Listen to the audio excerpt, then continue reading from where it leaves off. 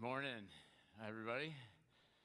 So good to see you. Welcome to River Glen Church. Welcome everybody here in Waukesha, everybody on the other side of the camera over in Pewaukee and online, whatever your location. Great to have you with us, and thank you for joining us for church and week number 2 of this series called First Comes Love, and then comes baggage. Today, I want to talk with you about a subject that affects really all of our relationships and marriages, but we don't really talk about it very often. Today, I want to talk with you about the influence of your family of origin on marriage and relationships. All of us grew up with a family of origin, a mom, a dad, grandparents, extended family, and they packed a suitcase for you that you bring into relationships and marriage. And you marry somebody with a different family of origin, and they bring a different set of baggage. And so today I want to talk to the married couples about how to deal with this baggage so that you can enjoy greater levels of joy and satisfaction in your marriage, whether you're dating or married for a couple years, 10 years, 50 years. I hope this is helpful for you today as we talk through family of origin. But I also want to talk to parents, especially parents of adult children. Maybe you've had some struggles in your family as kids transition into adulthood and into marriages. As parents, we pack a bag for our kids, but we can help them to leave home well and develop oneness in marriage. And I also want to talk to young people, teenagers, students, college students. I'd love for you to lean in today and learn about how to leave home well and honor your mother and father. You know what? I think this really applies to everybody here today, and that's why the Bible says so much about it, beginning in Genesis chapter 2, where God creates the first married couple named Adam and Eve, and it says, "So the Lord God caused the man to fall into a deep sleep." That sounds good to me right now. Deep sleep. And while he was sleeping, he took one of the man's ribs and closed up the place with flesh. And then the Lord made a woman from the rib he had taken out of the man, and he brought her to the man. And so God uses some kind of divine anesthetic, puts Adam into a deep sleep, performs the first surgery, removes one of his ribs, and he fashions the woman. And then we've got the first wedding ceremony. God brings Eve to Adam. And I love the symbolism here of the rib. Martin Luther said God could have chosen a bone from Adam's head to symbolize how the woman would rule over the man, or God could have chosen a bone from Adam's foot to symbolize how he would rule over the woman, but instead God chose a rib from Adam's side to symbolize how husband and wife walk side by side in marriage. It's really a beautiful picture of the love and the friendship and the respect in marriage, walking side by side. You know, I love my wife, Marnie, and getting to walk side by side through life with her. We just celebrated 35 years of marriage. She's just a great wife and mom and friend. I want to show you a picture of our daughter, Taylor. This is from about 4 years ago when Taylor got married. That's her husband, John, to the right, and Taylor's baggage here on the left. I don't really like to think of Marnie and I as her baggage. We've tried to be helpful to Taylor, but we did pack a suitcase for her that she brought into her marriage with John. I remember how emotional, it surprised me how emotional her wedding was for me. I've participated in probably hundreds of weddings over the years, but this is my first one as a parent, and they asked me to share just like a 5-minute message in the wedding, and I said yes, but I didn't know if I could get through it, and I think I practiced that thing like about 20 or 30 times. I mean, trying to get the emotion out of it. I got through it.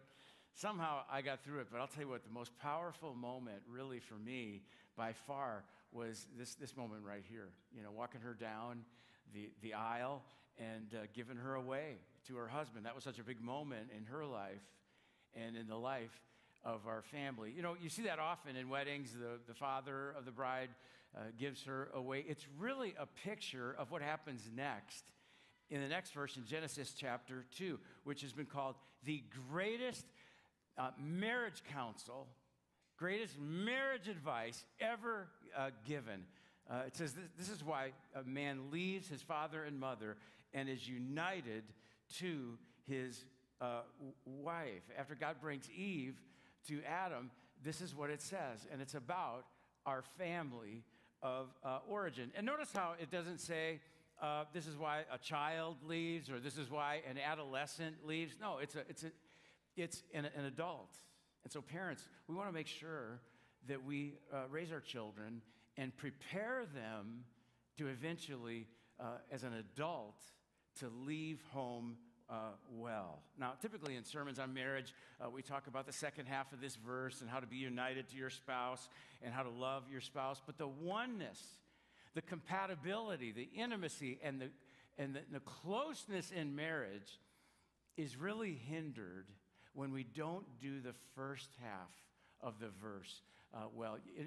We have to leave home well. We got to leave mom and dad well in order to enjoy oneness in marriage. And that can be challenging because whether you're married or not, your family of origin has written thousands of messages on your heart, placed there by your mom, your dad, grandparents, extended family. For example, your family of origin influences the way you worship, spend, save, drive, fight, clean, eat, plan, joke, celebrate the holidays, load the dishwasher. For example, maybe you grew up in a home and you were taught that savings is money that you put away for a rainy day, or maybe you were taught that savings is really, it's really the difference between the sale price and the actual price. And that comes from family of origin. It also affects the way we celebrate the holidays. Maybe you grew up in a home where you had a 3-foot-high pre-decorated Christmas tree that you stored with a garbage bag over it. Or maybe you grew up in a home where, you decorated like the White House, Christmas tree in every room, garland over every door. It also affects how you load the dishwasher. In our kitchen, I like to cram as much stuff in that dishwasher as I can, and there's fewer things to hand wash. But my wife grew up in a home where they actually followed the manufacturer's instructions. And so I got to wait for her when she's not looking, and I can stick some more things in there. I could go on and on. Talking about influence of family of origin on marriage and family. But I want to show you something that I found that I think really pictures the family of origin influence better than anything else. I found this perfect toilet paper dispenser. This is going to decrease divorce rate by 20% right here. So, how many of you, help me out here, how many of you would say this is the right way? Yeah, okay, quite a few. How many would say, this is the right way? Okay, a few, some of the cat owners in our church. This is wrong, okay? That's not the right way. Let me show you something even worse. Yeah. There's not even a full square. You're like, well, it wasn't empty. I didn't need to change it. Here's something even worse than that. Look at that, man. That's lazy. Can't even replace. Don't even have time to replace the roll. Some of you, when you see this next picture, this brings peace and joy, right? How many of you think that's the way to dispense the toothpaste properly? But you married this person, yeah, squeeze it in the middle, or even worse, man, whoa. You watch them, they scrape that off, brush their teeth. Come on, put the cap on there. Here's another item that brings you just maybe joy, and peace. It's all, it's nicely folded. It's fresh out of the dryer and fluffy. But you know what? You married this person, right here.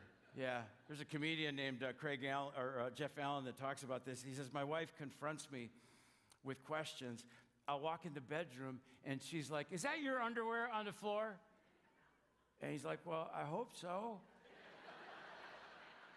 If it's not, I'm going to have some questions of my own. Yeah. I want to give you a term that can help us deal with so much of the baggage and set you free. in marriage. When it comes to the baggage that we bring into marriage, whether it's toothpaste or toilet paper or towels or how to celebrate the holidays, this is it right here, NBD. NBD, no big deal. It's no big deal. Some of us have made it a VBD, very big deal, but it's NBD because a different way is not the wrong way. You know, maybe you married someone and you both bring different sets of baggage into the marriage. Doesn't mean that you married the wrong person. It means that you married a different person. Now, I realize that, not all the items in our suitcases, weigh the same, and maybe you've got some items in your baggage that are heavy, and maybe you need some help with those items. And that's why I'm a strong believer in mental health care and professional counseling. Maybe you've got some heavy items, and you need to take it in and seek help, professional help, as a husband and wife. I'm all for that. Maybe you've got a broken home or broken marriage in your past. Maybe you've lost a loved one and you've got some heavy grief that you're dealing with. I mean, I have watched God do miracles in restoring emotional and relational health. I've watched God take marriages on the verge of divorce and bring them to a place of oneness better than ever before. And so if you got some heavy stuff in here, get some help. But many of the items in our bags are light. And if they're light, we need to lighten up. One of the best ways, to deal with the influence of family of origin is to develop curiosity and fascination with each other, and even some laughter. I came across a book on marriage by Ted Cunningham. It's called A Love That Laughs. I've used some ideas from Ted in this message today. Ted's an author, a pastor, and a counselor. He quotes this verse of scripture that a cheerful heart is good medicine, but a crushed spirit dries up the bones. Laughter is good for marriage and relationships. It reduces stress and tension and helps us bond together. But we've gotten away from laughter, especially these last few years through the pandemic. Many people walk around with a crushed spirit, and it dries up bones. There's a preacher from the 19th century named Henry Ward Beecher, and he said that a person without a sense of humor is like a wagon without springs, jolted by every pebble on the road. Laughter helps us get through the difficult seasons and stages of marriage and life. Research shows that couples who discover their shared sense of humor and use laughter to manage stress and work through difficult conversations not only enjoy higher levels of marital satisfaction, but they stay together longer. So if you're married, be curious and be fascinated with your spouse and their baggage. There are thousands of items in here, and there are stories that go with each one of them, and maybe even some laughter. That's why date night should never get boring as a married couple, because it takes a long time to go through the items that are in here. Here's why it's important for us to lighten up and laugh about some of these issues, because your family of origin influences your marriage, but it does not define you as a couple or who you're becoming as a couple. Lightening up can set us free. Openness, or oneness and compatibility are not something that you just find or step into or require a perfect personality match. Oneness and compatibility and closeness in marriage is a process and a willingness to be curious and fascinated with your spouse, and even find humor together as a couple. And you know what? This also applies to parenting. There comes a time when it's important for us as parents to lighten up and loosen up and to step back so that our adult children can leave home well and develop oneness in their marriage. Remember, this comes from Genesis 2:24, the greatest marriage advice that's ever been given by God himself. That is why a man leaves his father and mother and is united to his wife so they can become one flesh. This verse is so important that this verse from Genesis gets repeated in the New Testament by Jesus, and it also gets repeated in the New Testament by the Apostle Paul, because it is foundational for all marriages and family relationships. I would say the number one issue that comes up when I sit down with engaged couples or married couples has to do with the influence of family of origin in the first half of this verse. You ever heard this expression, you marry the family? You ever heard that? You know, you don't just marry your spouse, you marry your spouse's family. You ever heard that expression? But it's not true, because you make vows and exchange rings with your spouse, not the family. You enter a covenant relationship with your spouse, not the family. Now, of course, you have, important relationships with parents and family members, but it needs to change. And so I want to give you 5 boundaries that come from Genesis 2:24 that can help us leave home well so that we can enjoy oneness in marriage and honor our parents. Here's the first one. Prioritize your spouse over your parent. I still enjoy spending time with my daughter, Taylor. I love spending time with Taylor. But our relationship has changed because her husband, John, is her primary relational bond. Here's what it means to leave home well. Here's what it means to leave mom and dad. You leave home physically, relationally, emotionally, financially, and if necessary, geographically. And so, for example, the first phone call that you make after you have a good day or a bad day is not your parent, it's your spouse. Maybe you need to talk about your bad day. Maybe you need to vent about your bad day. The first phone call you make is with your spouse. Now, maybe you want to call your parents later and tell them about it, but your primary emotional support comes from your spouse. Here's a second boundary. Never compare your spouse to a parent. Here's a couple ways that we do that. Something happens around the house, maybe related to toilet paper or toothpaste or towels or celebrating the holidays. And we can go back to our family of origin and say, when my mom made this meal, she did it this other way. Or when my dad changed the oil in the car, which is something that he did every time the car needed it, we go back and we compare up to our family of origin. Or we might have moments where our spouse will say or do something that reminds us of their family of origin, and we say something hurtful, like, you know what, you sound just like your mom right now. That sounds like something that your dad would say.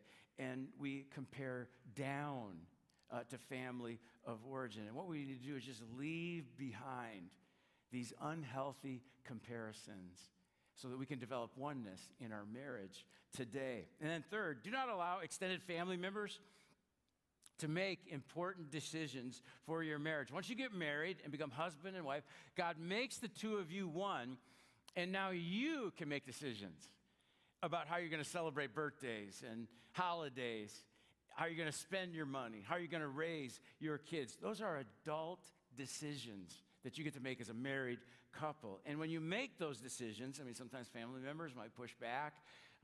They might not agree. Sometimes family members might get their feelings hurt. But remember this foundational teaching in the Bible, Old Testament and New Testament, that when you get married, you leave behind your mom and dad, and you become one with your spouse. And so your parents and grandparents, they don't call all the shots for you and your marriage and your kids. I'm so grateful when Marnie and I got married many years ago. Both sets of our parents, my parents, her parents, they did not try to control us.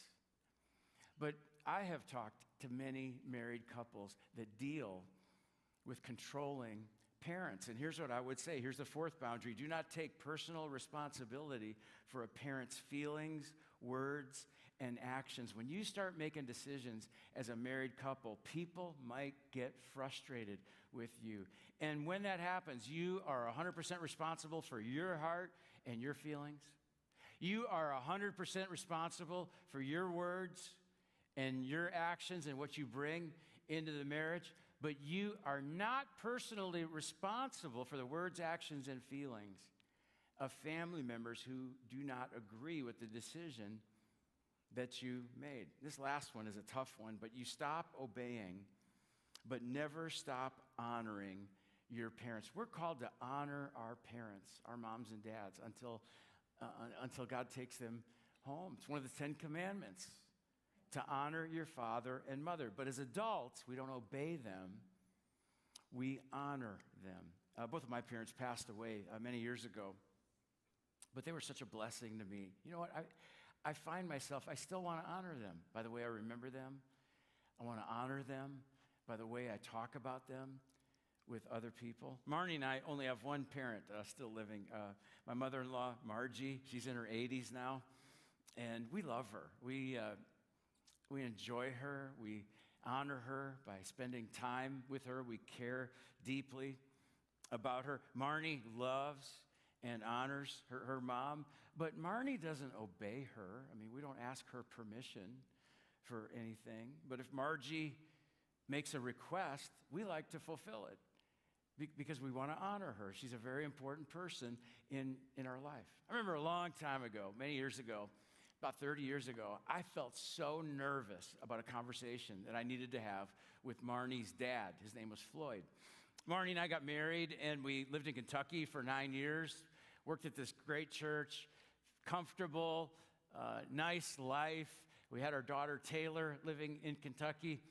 But we felt like God was calling us to leave Kentucky and move to the Milwaukee area and start a new church. And I know I needed to have a conversation with Marnie's dad and let him know that we were going to be leaving Kentucky and moving to Milwaukee to start a church without any people or any money. And I was kind of nervous about how he would respond. So I told him about it.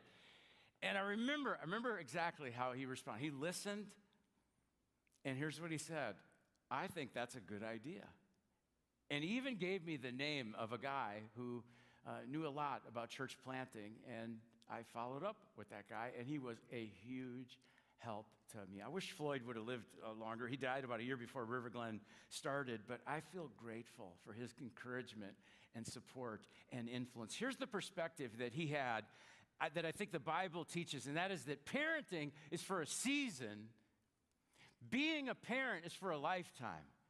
You know, we've only got this little window, really, for parenting. I had this little window of time for parenting my daughter. Parenting is a season, but being a parent is for a lifetime. And Marnie and I have come out of that parenting season, but I want to be a good parent for a lifetime. I want to encourage and have influence in the lives of my kids for the rest of my life. I've heard it said this way, that parenting is a journey from control to influence. Those of you that have little kids, maybe you've got toddlers, this might sound crazy, but you know what? You've got more control now than you will ever have.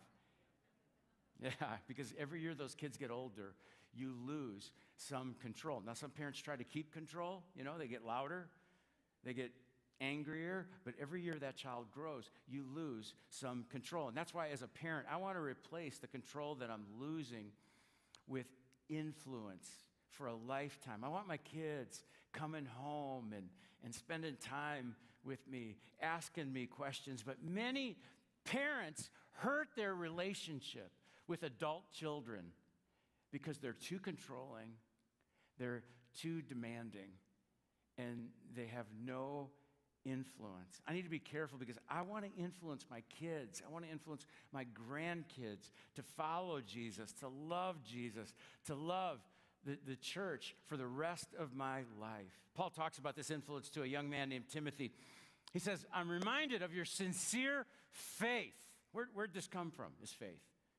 How did he get it? Well, look at it. "Which first lived in your grandmother, Lois, and in your mother, Eunice, and I'm persuaded now lives in you also." I love how 2 generations influenced Timothy to follow Jesus and love Jesus. His grandmother Lois and his mother Eunice. And we can influence our children and grandchildren because they've got a front row view of our faith. And so I don't want anything about my relationship with my adult kids to be so controlling that they want to spend no time with me, They don't want to visit me. They don't want to be around me on the holidays because every time they're with me, I switch into preaching mode, telling them, how to live their life, telling them how to raise my grandkids.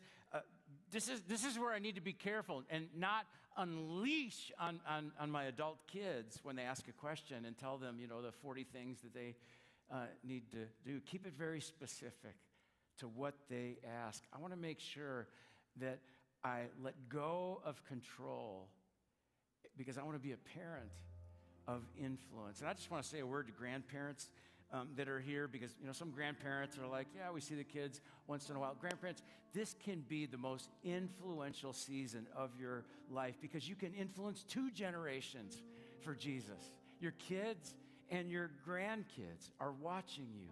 And next weekend, we're going to learn more about how we can influence kids and even grandkids for Jesus. Don't miss it. But today, I want to challenge you as we sing this last song. It's called Make Room. And it's just a beautiful song that's really a prayer. The chorus says, I will make room for you to do what you want me to do. And that's the question I want to challenge you with today. How does God want you to make some room in relationships today? Maybe God wants you to step back as a parent and give room to your adult kids to leave home well so they can develop oneness in marriage. Maybe God wants you to let go of some control and make room for influence. Maybe God wants you as a married couple to make room for your marriage by leaving home well, leaving mom and dad. Love your parents, honor your parents, but prioritize your spouse. God makes the 2 of you one when you get married, but he leaves it up to you to make room and to cultivate and develop unity and oneness and compatibility in your marriage. Remember, this is really the greatest marriage counsel ever given. It's given by God at the first wedding to Adam and Eve. This is why a man leaves his father and mother and is united to his wife, and they become one flesh. How does God want you to make room in your relationships? Let me pray for us. God, thank you for giving us your timeless wisdom and counsel for relationships. And God, we thank you for our family of origin. Help us to unpack these bags, and if there's some heavy items in there, give us wisdom and courage to get some help. But God, I know many of these items are probably light and no big deal. Help us to lighten up and enjoy our marriage and relationships more. And God, help us to make room. As parents, we want to make room for influence and for our children to eventually, as adults, to leave home well. As couples, we want to make room for oneness in our marriages and also room to honor our parents. God, help us apply your great wisdom to all our relationships, and it's in Jesus' name.